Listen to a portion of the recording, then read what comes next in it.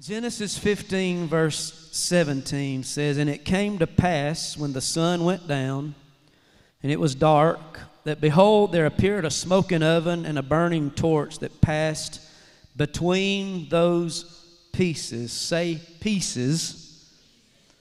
You can tell I was a little tired because that's the best title I could come up with was one little word, pieces. So don't hold anything against me there, okay? But my title, you'll see it in a minute where I'm going, but the title is called Pieces. He said it passed between those pieces. In this text, there was a manifestation of God's presence that passed between the pieces. And I love the story of Abraham. It's a story of faithfulness, obedience. It's a story of a God who keeps His promises. Anybody thankful God is true to His word? His promises are yes and amen. He will do what He says He's going to do. Abram, who would be named Abraham, his wife Sarah, they were, by all accounts, prosperous livestock owners. They were comfortable. They were doing well. They were wealthy. They had everything they needed and then some. One day, though, God would tell Abraham, "Abraham, I want you to leave your country. I want you to leave your people. I want you to leave your father's household, and I want you to go to this land that I'm going to show you." Understand, God didn't stumble or stutter over those words He spoke to Abraham. He didn't even ask Abraham to think about it, to pray about it. He said, "Abraham, I want you to go. Obey me. Do this."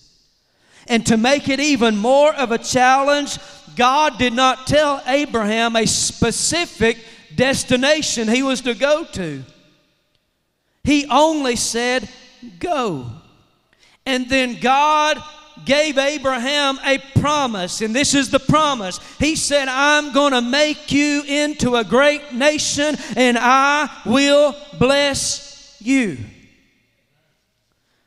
It's hard to imagine how shocking this news might have come to Abraham.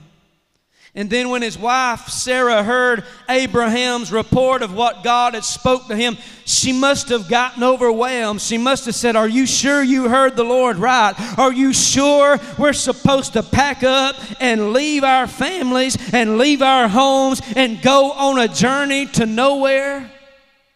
Are you sure we're going to have children even though we're barren, Abraham?" But Sarah trusted her husband Abraham, just as Abraham trusted God. So they said goodbye to their families, and along with their nephew Lot, their possessions, and with their possessions and a caravan of servants, they set out, not knowing where they were going, but they just set out and headed southward toward Canaan, the area where Abraham's descendants would call home even to this day we're living in today. Time and time again throughout Abraham's life, God would test Abraham's determination. He would test his resolve to obey Him. And time again, God would reconfirm and reiterate to Abraham that promise that He had given to Abraham. He said, "I'll make you into a great nation. I will bless you." God would reiterate to Abraham and say, "Listen, I told you I'm going to do it. There's going to be a land, a nation, and a blessing." I don't know about anybody else here in this room or watching this sermon today, but I can personally testify that there have been a time or two in my own life that I can relate to the life of Abraham. Maybe not quite to the extreme, but I get the idea of what he must have been challenged with when God told him to pack up and just go. There was a time in mine and my wife and our kids' life when we were serving in this very church when it was in that building over there. Back many years ago, we had been serving here about 10 years, and the Lord began to deal with us, began to get uncomfortable, began to get stirred, and I knew the Lord was calling us in that moment to step out and leave a place that we knew well. You, our family, many of you, our family, were here then, friends then. We were comfortable then. We had been here 10 years. We were enjoying ministry where we were at.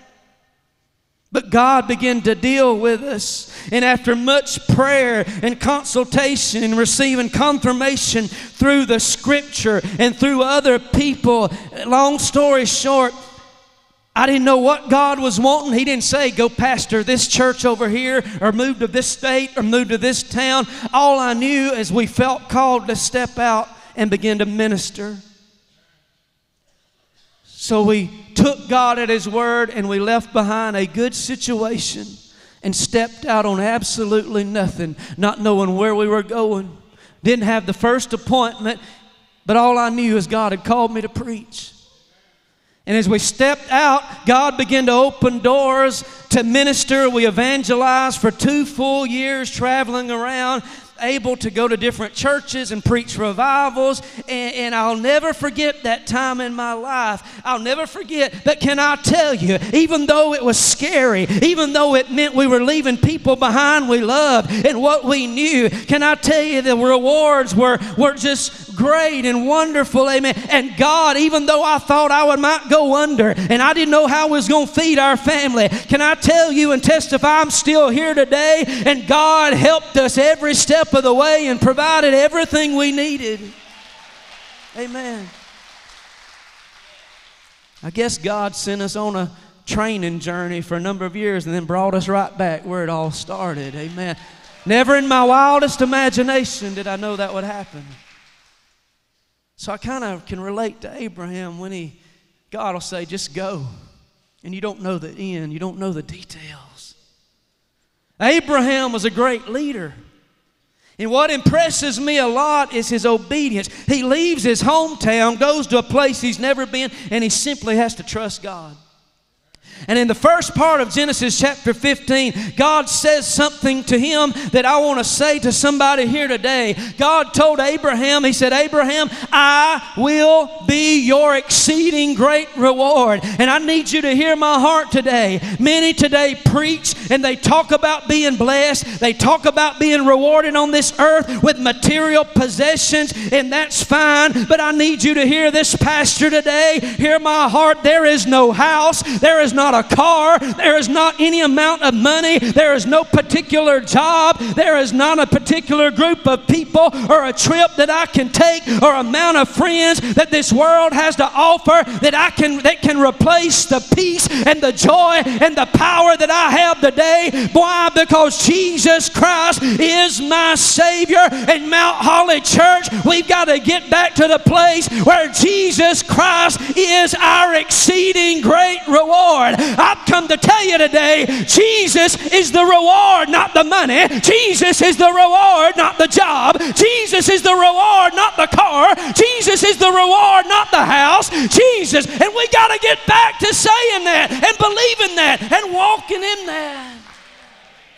My God, if I don't have 2 pennies to rub together, if my health begins to fail, if I lose the place I'm living in, hear me, my worst day with God is better than my best day with the devil. Why? Because my sins have been forgiven and my name has been written down in the Lamb's book of life. Praise. Is anybody believing this today? Does anybody know what I'm saying?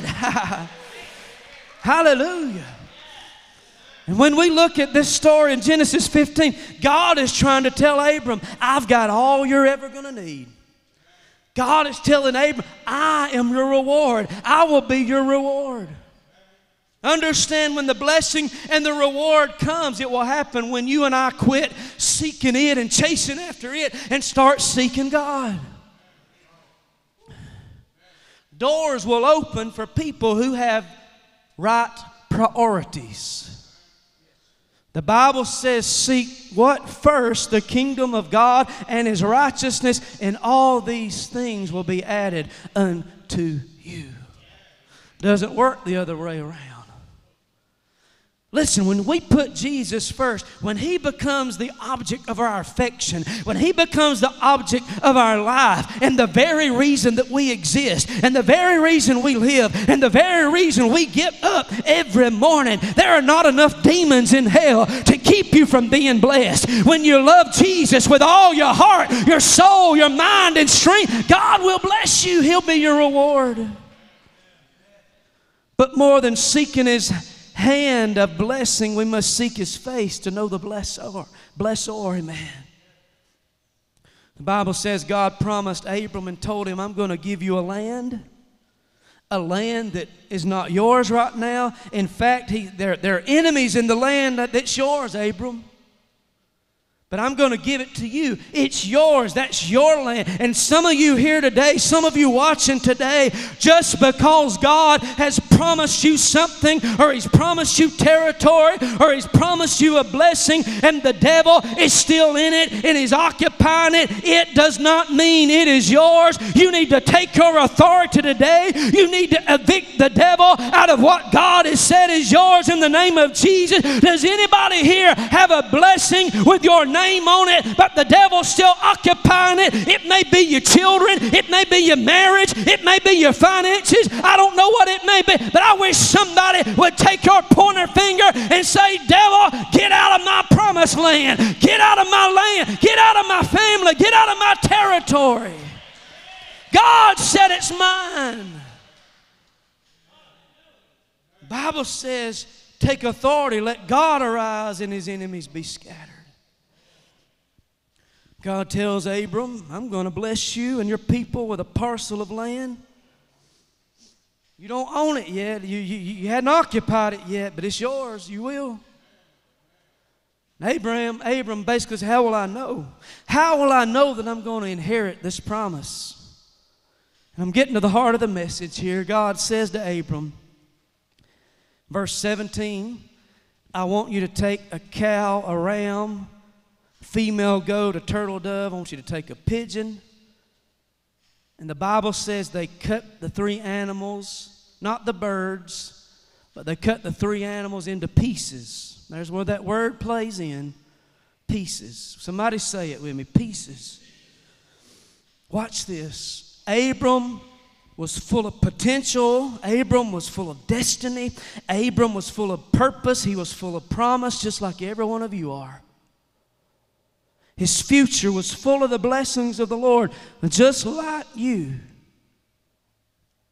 But before God would confirm that inheritance in that land, before God would confirm the promise and the blessing, a sacrifice would have to be made. And this is what I want to tell somebody today. Hear me. The tearing, the ripping, and the cutting of your life that's been going on in your life, you know who you are. It's left some of you in pieces.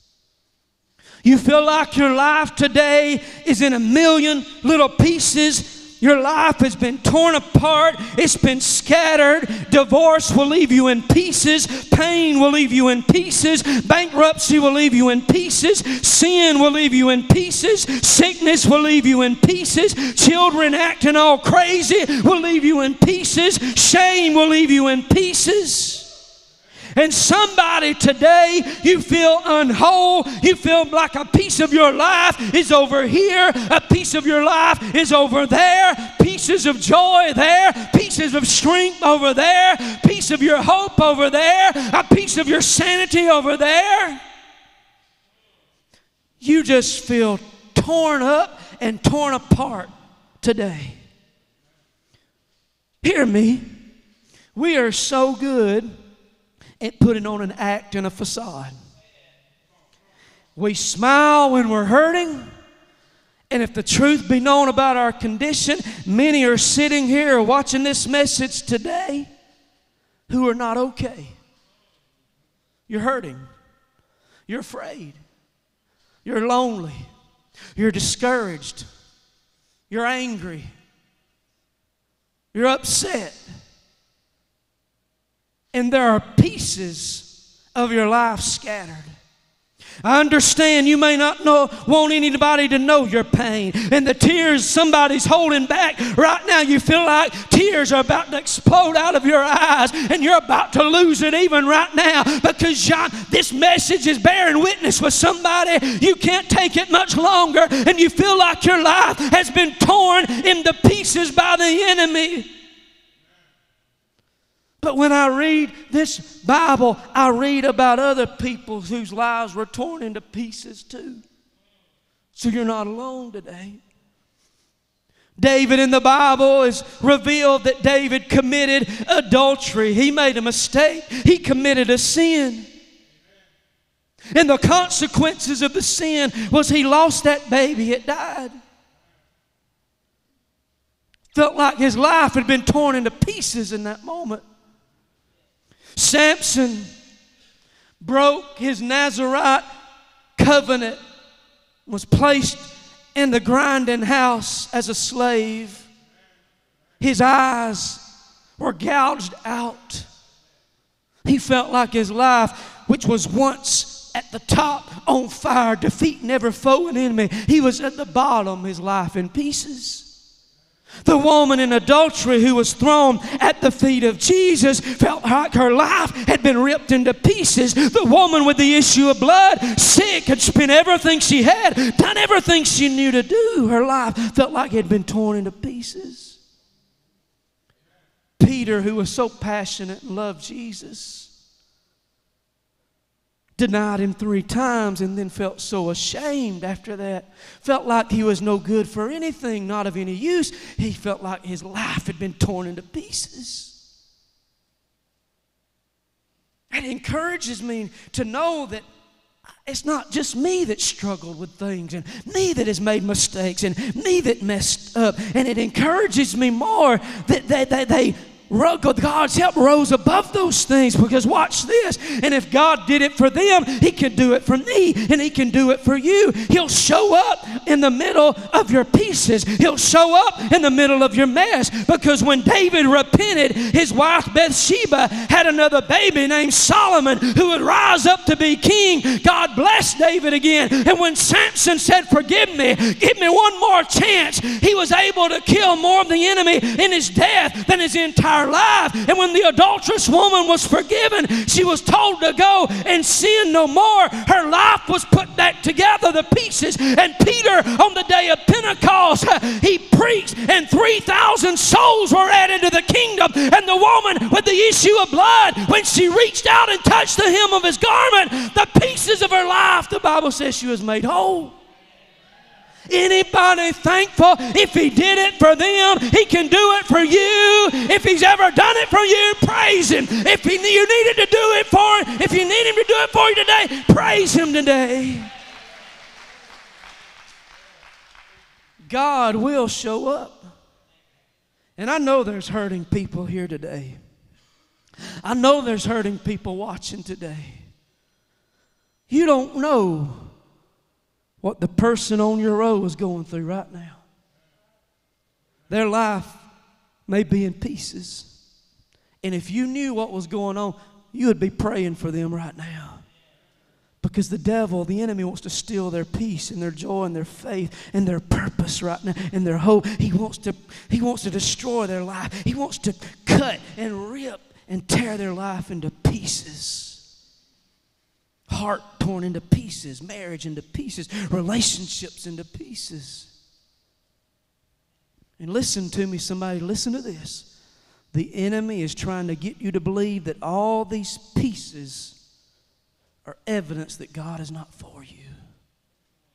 You look around and you think, my life is torn up piece by piece. And you see it, you look in your life, you see it, and the enemy says, that's proof that God's not for you. But I've come today to tell somebody the devil is a lie. If God be for you, who can be against you? If you'll give whatever you have left in your life to God, God will show up on the scene, and God will do something even in the midst of a torn up, ripped up life broken into a million little pieces. You mean, Pastor, you want me to give Him what's left, all the broken pieces and the mess of my life? Shouldn't I wait until I get everything back together before I ask God to help me, or before I go to church? No. Come on, that's what the church is for. That's what God is for. Bring all your brokenness, bring all your pieces, bring all your ruins, bring all your messed up life, and come to Him and let Him show up and touch you. God wants you to offer your life to Him as a living sacrifice, piece by piece, torn apart. Yes. Why? Because He's about to show up. The Bible said Abram cut the animals in half. He cut those animals in half. In other words, he cut them in pieces, piece by piece. He put one piece on one side. He put the other piece on the other side. He put the piece here and a piece here. And what he was doing, he was leaving enough room in the middle for God to work through and to walk through. I want you to know as I close this morning, no matter how many pieces your life may be in today, there is still enough room for God to show up and walk right through the middle of all your brokenness today.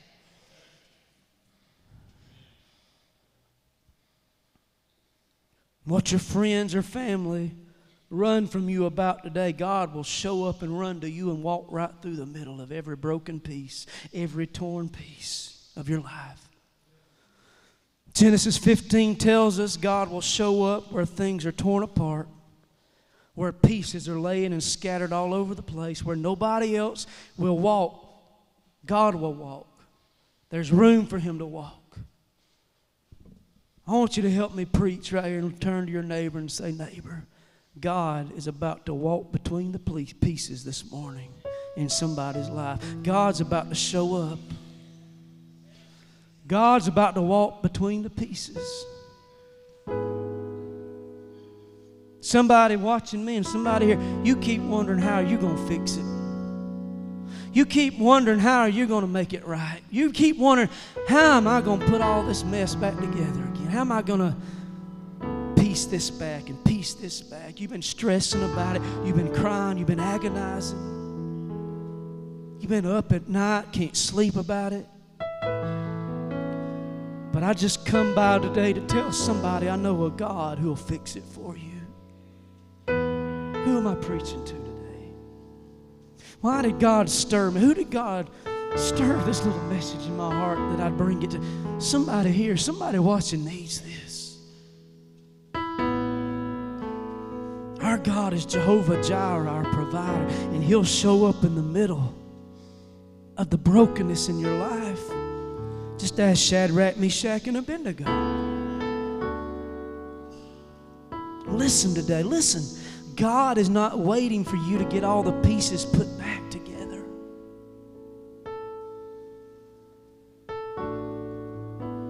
We do not get good to go to God. We get God to get good. And too many people have that reversed. We come as we are, like we are, to get His help because we can't do it by ourselves.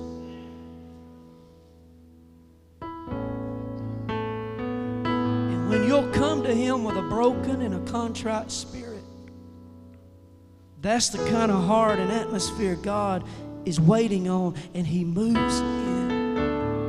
And when you come to this altar, I'm going to invite you in a moment. When you come and you just say, help me. When you just say, help me. When it's a cry of desperation, do you know what? That's when God will move. Help me, I'm broken. Help me, I'm messed up. Help me, I can't do this by myself. Oh God, how many times I've had to cry that out myself. And He shows up. Somebody say, help me, I can't put the pieces of my marriage back together. I've tried. I can't put the pieces of my family and children back. Help me, Jesus. I can't help my finances. Help me, Lord. The shame of what I've done in my past and my regret, it's eaten me alive. I can't fix it. Help me, Jesus. Help me, help me. If you're here today and you'll come with a broken and a contrite spirit, with humility and with a cry of desperation, you'll say, Lord, here I am. I need your help today. He'll come. And I feel like He's telling me to tell some of you here today, I'm getting ready to pass through your pieces.